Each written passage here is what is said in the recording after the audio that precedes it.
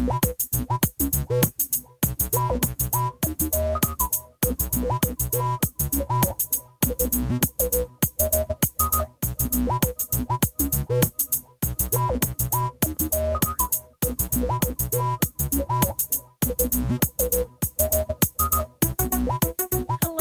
and welcome to episode 124 of the Book Wars Pod. I am Kate, and I'm here with Chris and Miranda, and we're starting to talk about Resistance Reborn by Rebecca Roanhorse through chapter 9.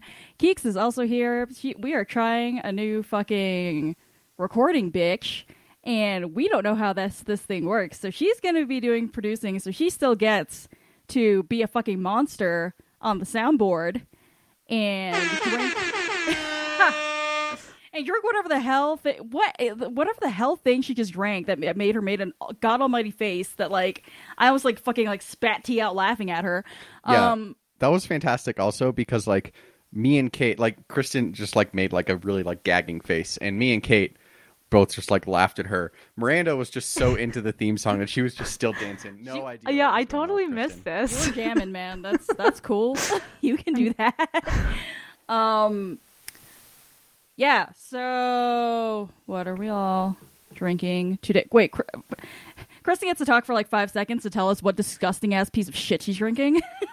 Hi, we got the Corona hard seltzers in the house. Oh, blackberry lime. And it's supposed to be blackberry lime, which I think we were all cautiously optimistic about. And they are way worse than the Bud Light seltzers, which were pretty good. So, yeah, no, it just kind of... No. It's really hard to screw that up. Like those are two great tastes that go great together. It's Corona. How are they fucking something up with lime in it? God, Corona can't even do one thing right this year. We're doomed. Oh my god, everyone. Well, that makes me sad inside. That's just fucking great. Miranda, what have we here? I'm drinking whiskey. It's the Freeland Spirits bourbon I had on the Black Spire episode. It's still good. I still like it. It's delightful. Chris, Yes! Also, Chris, what are you drinking? And also, can you stop rocking? Because number one, I have you rocking literally right next to me in the fucking office. And number two, I have you fucking rocking in my fucking computer screen. So it's just like, just a lot of motion happening both in my direct vision and in my periphery. And I'm going to kill you. I mean, we can get you blinders. I'm not a horse. Oh my god. I was going to drink. I woke up this morning thinking I was going to drink whiskey for the pod, and then I took the dog out, and it's like 98 degrees right now. So I'm not doing that. See, that's the I am trick. drinking a passion fruit Truly, and it's good. It sounds like significantly better than Kristen's blackberry lime Corona seltzer. I just don't understand how you fuck that up. I don't understand how you fuck a seltzer up. I also don't know how they work, like what goes into making one. Yeah, but no. it feels like it should be pretty easy. It's alcoholic water. There's like some bad seltzers out there though. That's true. But like, damn, I feel like you're a large enough company that you should be able to afford like product testing, etc. And also, it's already awkward because we have a plague named after you, like obviously directly named after you. Because anyway, you would think you would like refine this just a little bit more, especially 2020 continues to give. My brain is forever in the world of barrel-aged spirits, where I'm like, if it's clear, it's fucking easy to make and probably shitty. So like, I don't understand why it would be hard to make a seltzer. Because clearly it's just a beer that you didn't put in the barrel. That's how that works, right? It's not my fault. God. I mean, I'm going to look this up later. How does one make seltzer? I'm just having tea right now because after this, I need to go do some writing because they gave me money for the summer to write a thing. And they gave me the money before I had started working on the thing. So they're like, here, have some money, but also if you don't finish your thing on time, we're going to ask you for the money back. And that is due roundabouts Friday. And I'm not quite done with it yet. And I would like to keep the money they gave me. And writing while drunk is not actually as fun as Hemingway would have you think, funnily enough.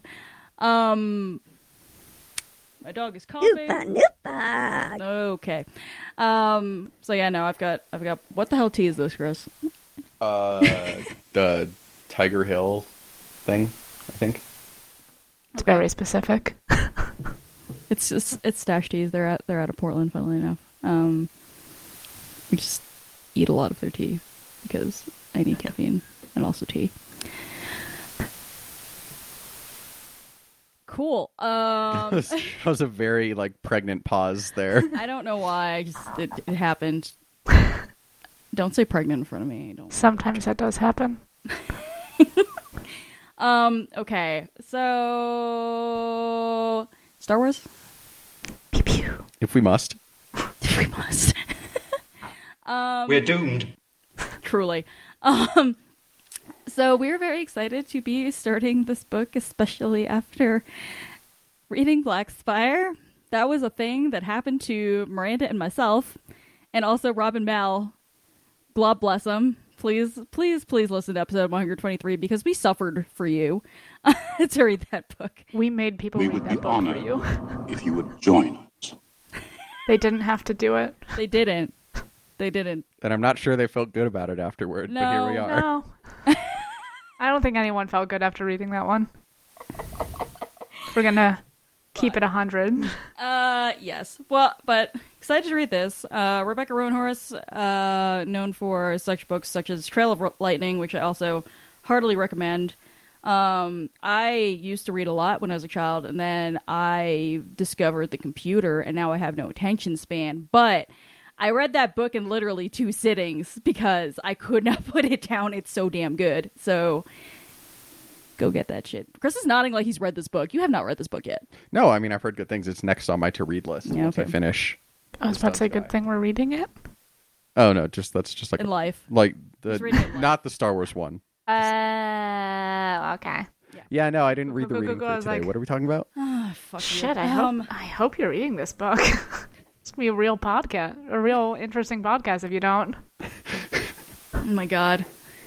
It's gonna be like me showing up to class when I haven't done the reading, which is like every class. It's really just going to be me talking about what I wish Rise of Skywalker had been, and we'll see how close I get to the book. Who says no? Ooh, I mean, probably pretty close. Rebecca Roanhorse, and whereas we'll talk about that. Rebecca Roanhorse has similar feelings to us on Rise of Skywalker. Any fucking ways. So we have a book. This book takes place what? Just after TLJ? Yeah, Yeah. literally a day or so after TLJ. Okay. 30 seconds after Crate. That's horrible. Just like in the credits, right as they get to the In Memory of Carrie Fisher, that's when this is taking place. Why would you say that to me? Oh my god! This is the last book I'm doing before I have to go back to school, and you don't have to listen to my beautiful voice anymore for 4 fucking months, and this is what you say to me? Just so we're clear, I'm still going to be hearing your voice pretty often. Like, you guys are married. Just so the folks are aware.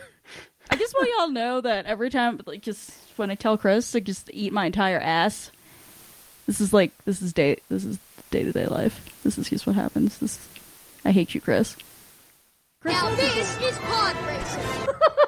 Chris, tell the people where we are because I'm so distraught now that you fucking said that.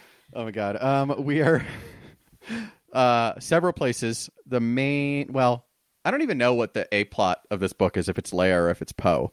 It's Bofa. It's both. Yeah, It is kinda, Leia and her stupid son. Yeah, there's kind of Poe two Dameron. A plots. So plot A1 is on the Falcon, somewhere in between Crate and Ryloth. So somewhere in the Outer Rim. And then Poe starts on Grail City, which is probably also in the Outer Rim. If you don't know where it is, just bets it's in the Outer Rim. And he is then goes trying to get allies for the Resistance. Oh, and then we're also on Akiva with Snap. Lovely. This is going to turn into like soundboard madness because Kristen no longer has to actually like pay attention to contribute. She only needs to find drop spots. It's fine. She's just making this face like, yeah, that's exactly what's going on. She looks so pleased with herself. It's amazing. Oh my god. Speaking of Grail City, would you also explain the comics plot tie-in things? So this, because I know we wanted to talk a little bit about how this is a book that is, speaking of an interconnected universe, extremely interconnected because Rebecca Roanhorse did her entire fucking homework like 2 times. One in a row. I know, and then like took her comps on fucking Star Wars. Yeah. So, yeah, absolutely. So like this book is really a fantastic example of what the universe could be. Although I do want to ask Kate, you and Miranda, what you like, how much you were able to get and how much you felt like you were missing out. But essentially, this book borrows heavily from the Poe Dameron comics, from Bloodline, as we've already had some mentions of Leia reminiscing about Senator Casterfoe, as well as meeting our wonderful Prince Yendor, and also from the Aftermath trilogy when we meet Nora and Wedge, and they are living the home life on Akiva. They're cottage core. They're very cottage core. God. But so the Poe Dameron comics, basically the whole. Oh, and Kristen, just our producer, just reminded me to shout out our episodes on Bloodline, which we read for episodes 4 through 8 of the podcast. Kristen, would you be able to find? Oh, and she anticipated my needs. We also read Aftermath episodes 42 through 46 of the pod. So if you just are really not in enough pain during this quarantine, you can listen to those as well. But anyway, so the Poe Dameron comics, just to give folks background, because I know we have not read them on the pod. We don't recommend giving Marvel money because their editor-in-chief and senior editor in charge of Star Wars comics are very, very racist.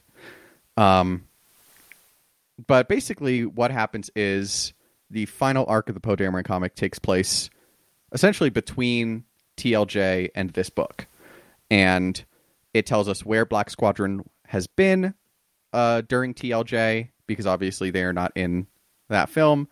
And basically they're out looking for allies pretty unsuccessfully, and then save a planet called Ikruk and a city called Grail City from the First Order with a last-minute assist from Poe, who finds a way to get to them post-TLJ.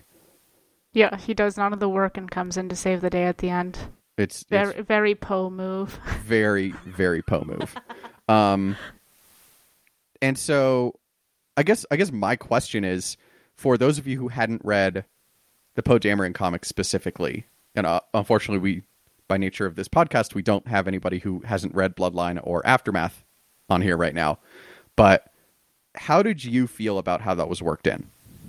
I didn't realize that was even a tie-in to a comic, so I was just like, oh, you went to this planet, and they all seem to be assholes on the planet, but they know how to throw a party, and look, he saved the day. Snaps here. He's married. He is. Yeah, I see. It kind of is too bad that all of us have read almost all the things, because I wonder how I would have felt about it, like having Grail City references thrown in there, and also the Casterfoe references thrown in there, and if I had come into this not really knowing about the Bloodline stuff or being familiar with Nora, like how it would have, because I don't know, it feels, because I wonder how much of that, like for me it felt like recap, but I wonder how much of that would have felt like just a whole lot of like weird summarizing happening in the beginning, which Rebecca Roanhorse is a writer who she writes everything. Everything is super quick paced. Everything is super plot driven. Especially if you read Trail of Lightning, it just kind of it just keeps rolling. Whereas like this book where it starts off, it takes a little while to get them. I feel like to get the wheels going out of the mud. Just because she's doing a whole lot of recap, and so I don't. Yeah, I don't know. I was fine with it because I was just like, oh yeah, these are fun. And I have spoilers for later in the book because Chris spoiled me the first time I read this. I won't say anything else. But I'm sure things are purposeful. But I don't know how much I would have been mad at that if I had come into this with like literally nothing. Mm-hmm. And so, like, as somebody who just adores Bloodline, like, it was exciting for me to, like, see that. Be like, hell yeah, she misses her little space Nazi friend. It's true. But, like, I think mainly regarding the tie-ins to Aftermath, like, it is good that there is the,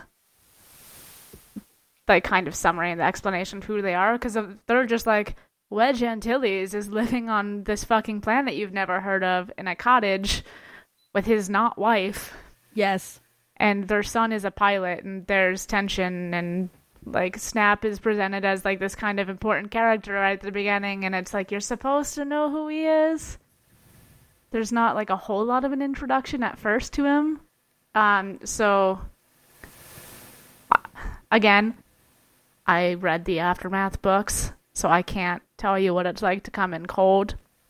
But I think that at least, you know, even if there would be that kind of, not confusion, but something like at the top, you figure it out pretty quickly. Yeah, if any of our readers did come into this cold and hadn't read any of the 3 kind of source documents, for lack of a better term, for this book, definitely let us know how this first part worked for you, because again, particularly with Leia, there was a lot of recap. I agree with you, Kate. But it's interesting, Miranda, that you say that like you didn't even realize that like the Poe Dameron stuff was a comic, because I feel like that's the ideal, right? Like I feel like the ideal is just like, oh, adventures happened, that's cool, and if you do care about them, you can be like, oh, there's more about this, and comics exist, and I can go read those. Exactly, and I think the difference between that and like I know the difference between that and like the shit with the Wexleys is we know Poe. Like he is in the movies. If this is the first Star Wars book that you've ever read, you know who Poe Dameron is. Whereas with like, you know, Leia name dropping Casterfell, you're like, who's this guy? And like I don't know who you are or where you came from. You don't necessarily need to have the background information, but it's just a lot more time going like, who is this? Why is he Snap? Why does he hate his mom? Yeah. And also, if you're in that position, particularly if you're an original trilogy fan, you're like, why the fuck is Wedge just a farmer? He's living his best cottagecore life. I mean, yeah, absolutely. And that's like TikTok. a discussion that we've had in the past about why Wedge is where he is when we read the Aftermath trilogy. But it is interesting how that happens. And that was something, again, not to, we actually, surprisingly enough, don't do a lot of shitting on the EU as a podcast. But because we haven't read it. I've read, well, the parts of it that I've read, I felt very out of the loop for not having read everything.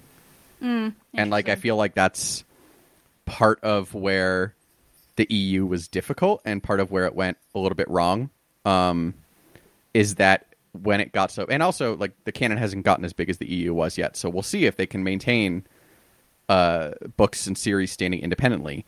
But I did not feel like I was coming in at an equal level to other people. Like I felt like I felt like I didn't do the homework to read the book I was reading, which was a really frustrating feeling. Yeah.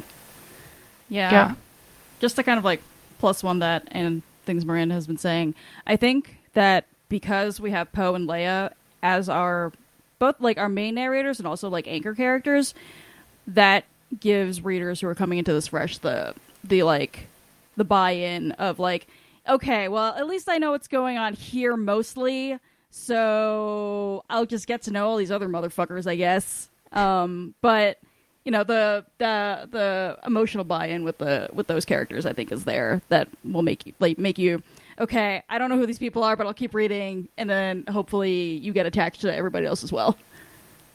Yeah, that's a great point. I feel like this is the book where you can tie other things in, because for exactly what you said, like, these are people that if you like have seen Star Wars, you know who these people are, and probably more than any other book in the new canon, with the possible exception of Bloodline, although Bloodline is really just Leia. Mm-hmm. Whereas this, like, all the separate threads have all these different characters. So that's a really great point, Kate. Mm-hmm. Maybe Last Shot, I think. Oh, yeah. For yes. That's just looking great up point. at, like, yes. any Star Wars book on my shelf. Yeah, I didn't want to interrupt, but accept Snap for the getting to know and love the characters.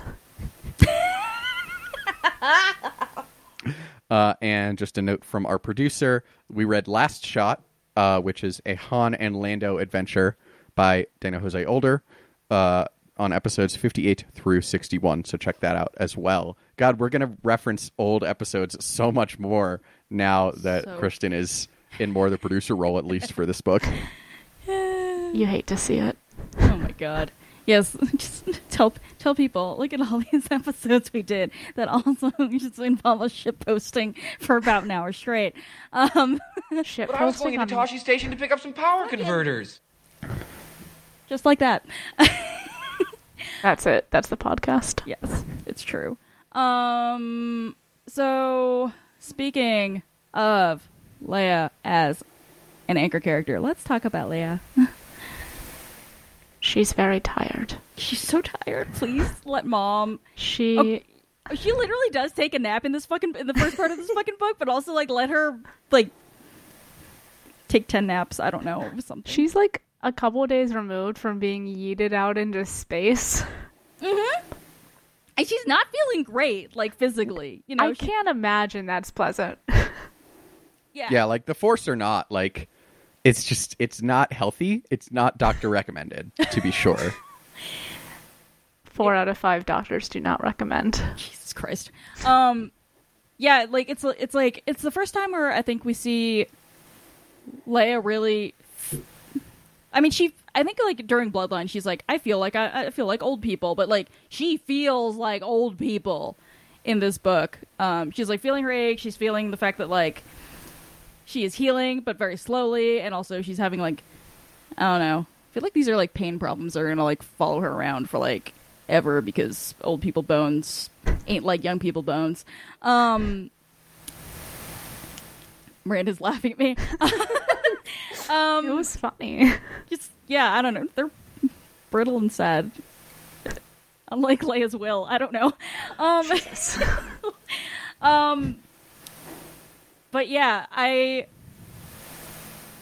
think it's delving into Leia in a way that I haven't seen her character be delved into since Claudia Gray wrote Bloodline, or Claudia Gray wrote anything about Leia, period, because Claudia Gray is the queen of writing Leia.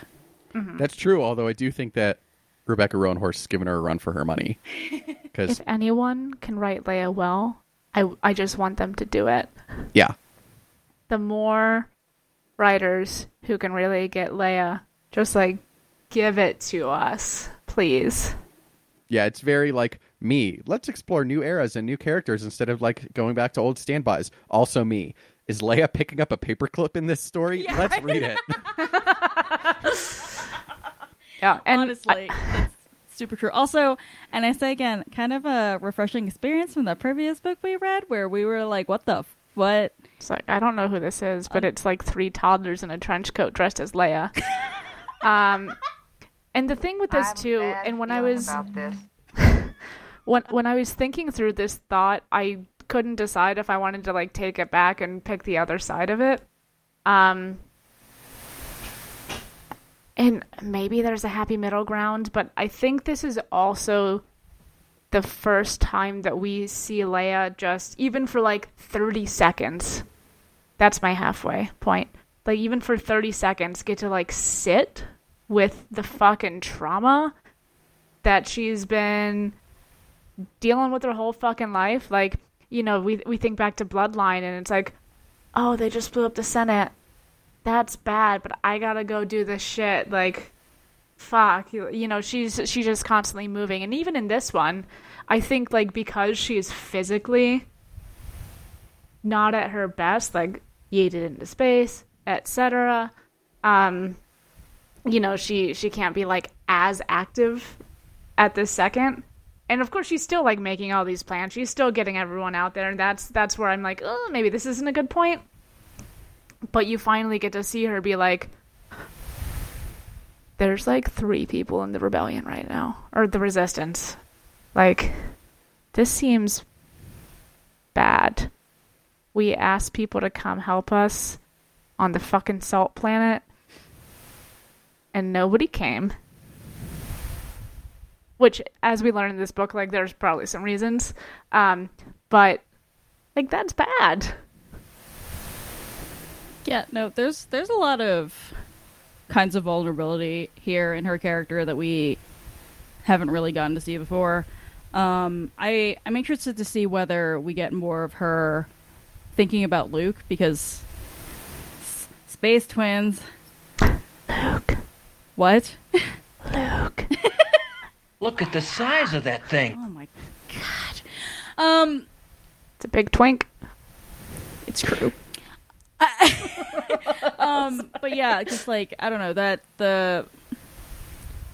she kind of had just gotten him back after him just like cutting himself off from the Force, and like, I don't have siblings and I know nothing, but you know, the way twins have always been like explained to me is just like, you know, one of them dies and the other one is alive, and it's just like, cool, my arm fell off, you know? It's like horrible. So I don't know.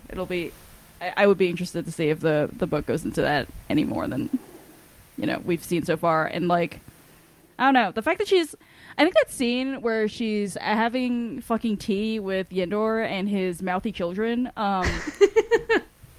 and what? No, I'd like the description. It's like when she has that moment of, yeah, Luke's dead, and Yendor's like, come again? She's like, I said what I said, and then she's just like, I'm so tired, Yendor. Do you have any place in this godforsaken cave where I can build a nest and go to bed? Like, I don't know. I've never seen her, or I don't think we've really seen her do that outside of like her like family or her found family or like whatever. So yeah, and another aspect which like obviously is unavoidable to think about is obviously that within a year of this, Leia is dead. And thanks, JJ, you fucking asshole. Regardless of our thoughts about that decision or how it was executed, you wonder how much of the plot of Rise of Skywalker Rebecca Roanhorse knew. I feel like it was very little, if anything, except that they weren't going to let her make Finn and Poe gay. Boo. Everything's under control. Situation normal. Yeah, I think logistically speaking, she can't have known a ton about it because they fucking took Trevorrow's script, punted it straight to Pluto, and then brought That's KJ true. back in. Honestly, that's a great point that, like, the script was probably in progress as this book was in progress. That's an excellent point. Which, yikers. Yeah. Great process by everyone involved. But it is interesting because you also, and this is not, you know, this is Rise of Skywalker novelization by Ray Carson, a little extra info, but in that book, the way Ray Carson kind of handles Leia's death is that basically from the start of the movie / the book, Luke is in Leia's ear, kind of gently being like, Leia, it's time to go. Like, you are tired. it is time to join us, like in the Force. And You're tired, let's die now. Huh? You're tired, let's die now. Yeah, exactly. And Guess I'll die. so, and like, you know, obviously that changes the fridging herself for Ben aspect of it. But God. it also, like, you wonder how much of it was that she just never recovered from the events of The Last Jedi, because it was rough, and Leia is someone who was never really given the opportunity to feel the effects of what's happened to her until now. What, getting straight blasted into space and then hopping out of your fucking coma, like, prematurely to, like, go hop on a spaceship and then yell at your son? Kristen says the rise of Skywalker is bad. That is Correct. an opinion A hot to share. take. Truly scalding. She said what she said. Great. Well, now I'm sad. So, Yeah, let's talk about happier stuff, like redemption? like redemption. Oh, God. I'm like, Like how I'm actually- Kylo gets redeemed. huh? Like how Kylo gets redeemed. He's Ben now. I'm Excuse you, it's Ben Solo. I'm so happy that we never get that argument in our mentions, because it's exhausting. But yes, to continue talking about, I'm sorry. The thought of Bendemption gave me cancer and also made me choke on my teeth. It's fine. but this book does deal with redemption, like, and we see very early on that Rebecca Rowan, or that Leia says when she's talking to Rey, because Rey, you know, fairly, I think, is being like, hey, you know, this person who I've been trying to turn for the past like 3 days, and then they like completely didn't, and like almost wiped out me and my friends, and now everyone's upset. Like, that was weird, and he's your son. And and then we get Leia being like, look, it's not your responsibility to turn Ben back to the light. Like, the only person who can do that is Ben, and I'm not sure that's what he wants right now. Because he's a dick. Which is really, you know, I think, and again, I think this is not something that everybody agrees with, but that's kind of how I interpreted Last Jedi as well, that, like, Rey tried, and she failed because at the end of the day, she can't do it if Ben doesn't want to. And, like, it showed her goodness and also his making the decision to be evil, which, again, lasted for a movie. Redemption requires enthusiastic consent. It does indeed. But it is interesting because there's this concept of, you know, redemption that kind of goes against Star Wars, right? Like, the Star Wars version of redemption is if you do one good thing, your past gets wiped away. And that's how Luke feels about Vader. It's not how Leia feels about Vader, because Leia's not dumb, but but it's how Luke feels about Vader. It's how fans feel about Kylo Ren. I don't know that anybody in universe feels like that about Kylo Ren, but it's how fans feel like that. It's how Rey felt probably at the beginning of Last Jedi. I think it's fair to say. But and then on the other side of that coin, you have Poe, who we are really seeing in detail the fallout of his actions, and he has to personally tell Black Squadron what he did, and the fact that he is so the fact that he is responsible for a lot of death, that he, you know, did a mutiny. Did a mutiny. I have performed mutiny. As Kristen says, the fact that he is a whole dumbass. But he really has to deal with that. And Black Squadron is like, and they're obviously his closest friends, right? Like, they're his people. They're his squadron, handpicked. Snap and him have been friends, we get the feeling, for many years. Since they were children. Like, yeah. Miranda, I'm giving you space to make your point. Except Ben. So that was the whole point. I just wanted to do that movement. But yeah, Poe's a whole dumbass, and he's like, so I did a thing. we have to keep doing things even though I just killed everybody and got them super dead. Do you want to go relive your past traumas? Every single fucking one of you? Yeah. And we see Maz, who we get some actual characterization from in this too. Like, Poe tries to recruit her and she's like, I don't think I trust you. I heard right you now. Got everyone dead. Like, I would like for you to not get me dead. I've lived this long from people not getting me dead. I heard you got everyone dead, and furthermore, you broke my castle. I spent a long time on that Lego kit. It was thousands of pieces, and you knocked it all down. It's like, do you know how long I've had this castle? I thought 1,000 years, 1,000 years. And like the thing where he like answers while she's trying to, it's hard to deal with just me, but yeah. She was like, sir. Yeah. And so you have in Poe kind of the real-time version of somebody understanding that they did wrong, wanting to be redeemed, which is, very much the Star Wars model. And people are like, I need to sit with this a little bit because you fucked up and people died. And it's great that you feel bad about that, but it doesn't bring, Paige Tico back to life. Like, it doesn't bring our entire bombing fleet back to life, and thus the rest of our fleet getting destroyed as well, because we didn't have a bombing fleet.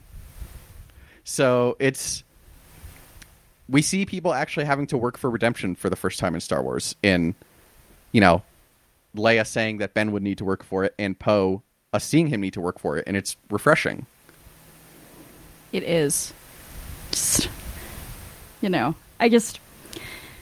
I understand that Star Wars is a bunch of stories for children to teach them about how good and bad works. But that doesn't mean that we can't teach children that your actions need to go along with your words, and also for a certain period of time.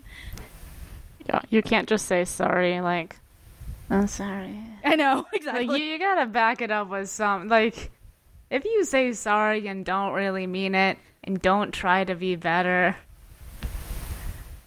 you're not sorry.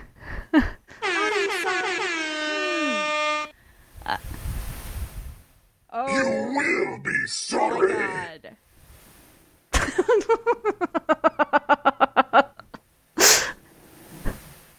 Okay, so, I will say this about Maz, like, she obviously super does not trust Poe, and rightfully so. He is a dumbass, and was like, this is a good idea, let's get all these fucking people dead, because I think I'm, this hotshot pilot. And this is just like me speaking from like experience in my life. I've never gotten a bunch of people dead like that, but like, I was going to say, Miranda, do you have something to confess for? like when you really need to step it up, right? And because Maz, like, she plays a neutral party, but she's definitely like the force and the light, like low-key, like she'll deal with whatever. But I think part of it too is like she ends up, and we'll see how this works out. I haven't read past chapter 9 yet, but like I feel it's one of those situations where she is like pushing all the right buttons on him to like really piss him off and make him like angry, go out and do the fucking thing, like, fuck you, I'm gonna redeem myself, you're not my real mom. Oh, absolutely. I completely agree. I think that there's a lot of testing him in a way. Like, I am hearing the right stuff from you, but like, I want to see how you react under pressure, because as you both were just saying, it doesn't matter what you say if you don't back it up with your actions. And also, actions aren't always reliable if they're calculated, right? Like, you need to see how people react when they're stressed out to see who they are.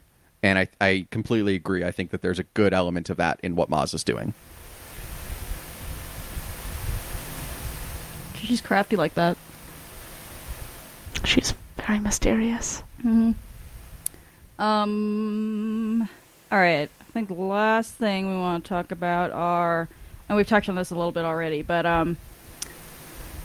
we've got returning cast of characters from previous books. Roka Roanhorse has liberally borrowed other people's original characters and folded them into here. I think specifically we want to talk about Wedge and Nora a little bit more because Nora still has some issues being a functioning person. Yeah. Speaking of the consequences of my actions. Oh, Nora. Ugh. Yeah. I feel like this is a person that Wedge has tried to shovel into therapy like multiple times. She's like, no, don't need that. Just gonna fucking rearrange the root cellar again and stare out the window and just like have a panic attack and build myself an escape tunnel under the house because that's what normal people do, etc. And Wedge is just like, sure, honey, sounds fine, never mind, and goes about just like picking the eggs. Yeah, I know, being a soft man with his space chickens and yeah. I did love the drama of her like literally staring out the window like, when will my husband come back from the war? Except it's, my son has literally returned to the war. What the fuck? Fuck him. Why is there a goddamn X-Wing on my lawn? I also like, an extreme mood is him coming like, hey, Mom, great to see you. Brought the wife. She's just like, who died? Tell me now. And Wedge is like, I just want to make breakfast with my space chicken eggs. And poor Wedge is so soft. I want to know what she and God, what's the wife's name? Kare. I Very want to know what vibes. Yeah, I was like, is this like Core from fucking Bloodline? Rip in peace, but alas. Like, I want to know what they talked about. They went out, like, hit up the town or some shit to, like, calm her the fuck down because her son rolled up and it was not fucking great, my dude. And he, like, in her defense, she was not the only person looking for a fight in that discussion. Oh, no. Like, no, he came raring to go. Yeah, they very clearly have not solved most of their trauma, like, just evidenced by how quickly Snap brought out, of course she's still crazy. Remember the time she fucking jumped out of a spaceship over Jakku? Nothing to see here, folks. They clearly did not take our advice about space therapy. I think it's safe to say. This only happened 30 years ago. Kristen says, unresolved trauma? In my Star Wars? I know. Couldn't be. Wild fucking times. Truly. Yeah, but it is interesting. We get that the dichotomy of kind of the two, and I don't want to say stereotypes. The two archetypes is the word I'm looking for of the post-war soldier, of the old veteran. You get the person who did make it back essentially, and you know they're not entirely whole. Wedge still has his aches and pains, but he likes his chickens. He hates the humidity, which is relatable as fuck. But Same. It, like, he's good with his life. He's very comfortable with it. And on the other hand, you have Nora, who, from joining the rebellion when Snap was a child, has never left the war. Like, as much as she has tried to get out, she has never escaped it. Yeah. And, like, I think what makes that worse, too, is, like, she was in the war when her husband joined. Like, it was before she fucking abandoned Snap on Akiva. You know, and it's just really interesting, too, to, like, see those kind of two archetypes, as you said, but also see them, like, in a partnership. Mm-hmm. Like, she's like, let me burn everything to the ground and stare out the window and, you know, do all that stuff that Kay mentioned earlier. And Wedge has, like, big, it is a simple life vibes. Like, when someone Yes. rolls up to the farm, like, farming. The dog is complaining because we're not paying attention to him, so that's what you're hearing. in Not the our background. orca. Oh, you threw the ball. All right, Chris. Yes. But yeah, Also- so you have those, but then to kind of almost Well, no, I don't even think it's counteracting. Like, you have Wedge, who is clearly the more well-adjusted and is so more ready to go back to the war, because for him, it is something to go back to. It is not something he's been living for the past 30 years. Mm-hmm. And I feel like it's more of like, I feel weird like talking about it in these terms, but like it's a sense of duty to the galaxy. And, you know, like, he loves his little life with the chickens and the neighbors that hate him. And they're like, let's think on it. And he just, like, puts his, like, little flight boots right next to bed so he can put them on in the morning. Like, okay, I'm ready. Like, does he want to go back? No. Like, he fought his war, but he's like, okay, we gotta do this again. And, like, I think at the end of this section, Nora hasn't made a decision. She's obviously going to go back. Well, she thinks she hasn't made a decision anyway. You can't make a decision to return to the war when you've been in it for 30 years. Woo. Yeah. Truly. I have a bad But no, feeling literally, about it's like the fucking meme of, like, this is not going to be useful for an audio medium, but the guy, like, pointing at himself being like, can't go back to a war you never left. Oh my god, yes. Oh my god. I'm upset with you. Great.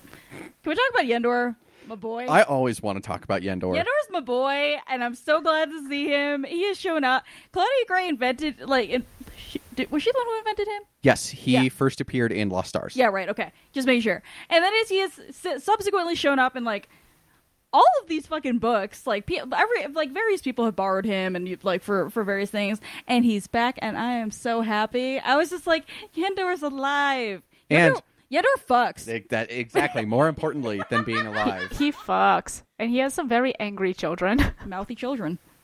Which, honestly, we stand. And grandchildren? Oh, we love it. And grandchildren. Freaking me out. Like, he's just, like, fucking living in his, like, little library cave with his grandchildren running around. Like, living his best life, honestly. Is that not the dream? It is. It's completely the dream. Kristen would like to point out that we did, in fact, talk about Lost Stars by Claudia Gray in episodes 33 through 35. And I believe one of those episodes we had Poppy Ashwright on from the Parapetai Pod to talk to us about YA stuff. We did indeed. This is correct. That was probably episode 35. I don't fucking remember. I was also on one of those episodes. Yeah, you were. Because... Oh, was that the one where I was, like, dyeing my Anakin costume? Yes. Stirring your Jedi soup. Ah, yes. You're just, like, part of the pod now, and I forget that you were, like... Weren't always here. Like, yes. Yeah. At a point, which seems weird now. But yeah, so we, as you know, the podcast met Yendor in Bloodline, but Lost Stars did come out first, and, you know, we met him as one of the pilots of Corona Squadron alongside Thane. And so he is also someone who very, like, Wedge got his start when he was young as a hotshot pilot and survived. And he never left the war, but in a very different way, right? Like, he never left the war in the sense that Ryloth has always been shit on by the galaxy, and so they never really demilitarized because they weren't in the New Republic. Wait, he had those kids, though, already when he was a pilot. Did he? I think he may have. IDK. You could very well be right. I just don't sorry. remember. I just, you know... We'll look it up. I have a PhD in Yendor. I love Yendor, okay? I'm sorry.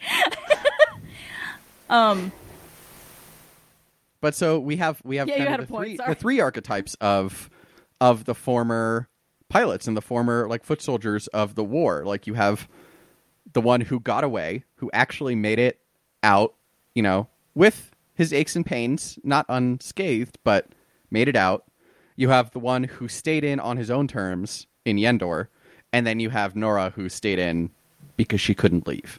And it's just interesting to see them next to Leia, not just because it's a big getting the band back together moment, which, you know, Star Wars is all about, but also because, you know, we see the multiple ways that people handled the aftermath of the rebellion or didn't. And so, and we can, you know, look at the new pilots that they're seeing. We have Rey meeting Yendor, and Yendor being incredibly impressed with Rey. And Yendor is somebody who's met a lot of impressive people. You assume from the way he talks that he at least met Luke, even if they weren't close. And Wedge obviously knew Luke very well, and we're going to see who he interacts with as we go. But it's really a meeting of the generations and kind of seeing each other in them. Okay, Boomer. Huh? What? I literally didn't hear you, but I get the sense that's okay. That's, Yeah, it's fine. It's fine. Shit posting things. Cool.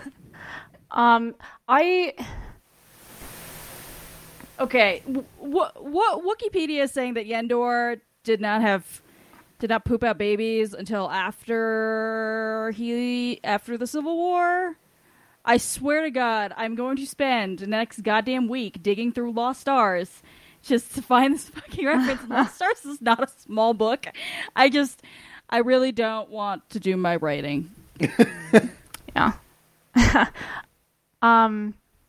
I know this probably seems like nitpicky, but if we're talking about archetypes, like I don't know if Yendor can be classified as like he's returning to the war on his own terms, because again, like Ryloth is literally always in some kind of fucked up state, like nothing good is ever happening like galactically there. Somebody is always trying to like fuck them up. They've like never had peace. These poor fucking Twi'leks. They're like, can we just live in our caves and be happy? And the galaxy's like, fuck you. So like, and I think he does kind of retreat from the war a bit. The wars, all Star Wars ever. And he does become like the politician. He does become a scholar according to Wikipedia via Kristen. But like he can't just like walk away from conflict. It's just not possible. If that's the point. No, I think that is a point. Yeah. Because Ryloth. It's almost like colonizers shouldn't touch things. Ever. What a concept.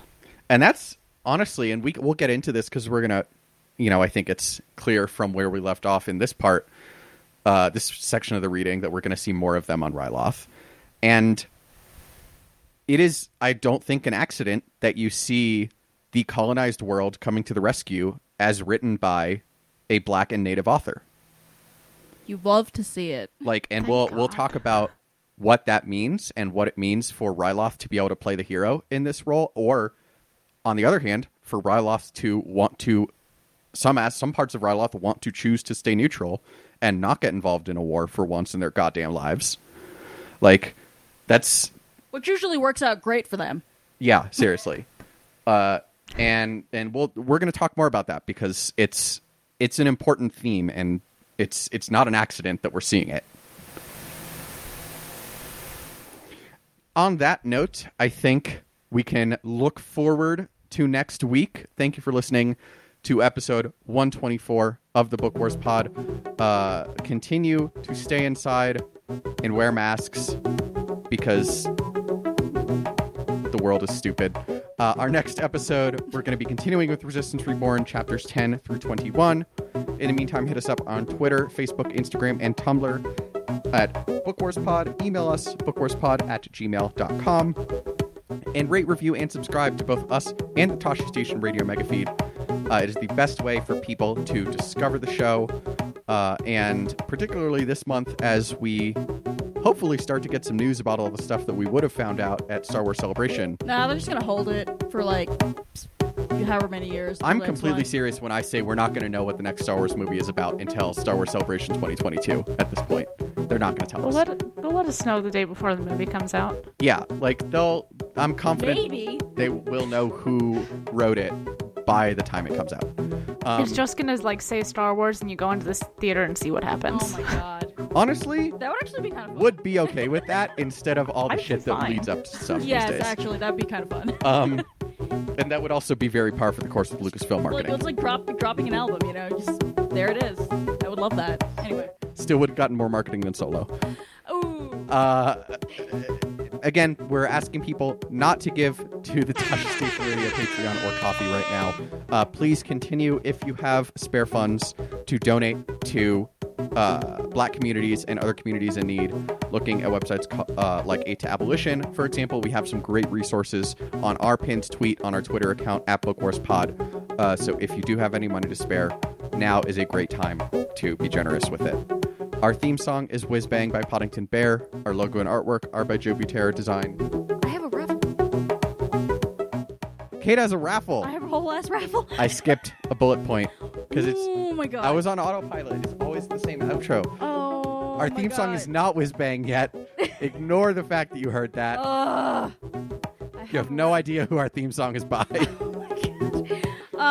So to encourage you to donate to Black communities, please pick a charity or GoFundMe or community pot of your choice. Throw some money at them. It can be as little as $1.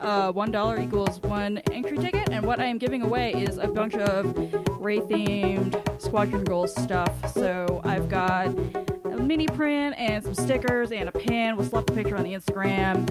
It'll be great. So, yeah, just please email whatever receipt they spit out at you or whatever your proof of donation to bookwarspod@gmail.com, and I will get you entered, and you can win fun stuff because Black Lives Matter, and also there's a Zara celebration, so I thought I'd make a happy, fun little package of cute Star Wars shit. Now I'm done. Fuck you, Chris. We approve. Now, you were on the edge of your seats. Our theme song is written by Poddington Bear. Our logo and artwork are by Joby Terror Design. Our audio and production were done by the Ghost of Kristen. For Kate and Miranda, I'm Chris. Thank you so much for listening to this episode of the Book Wars Pod, and we'll talk to you next week.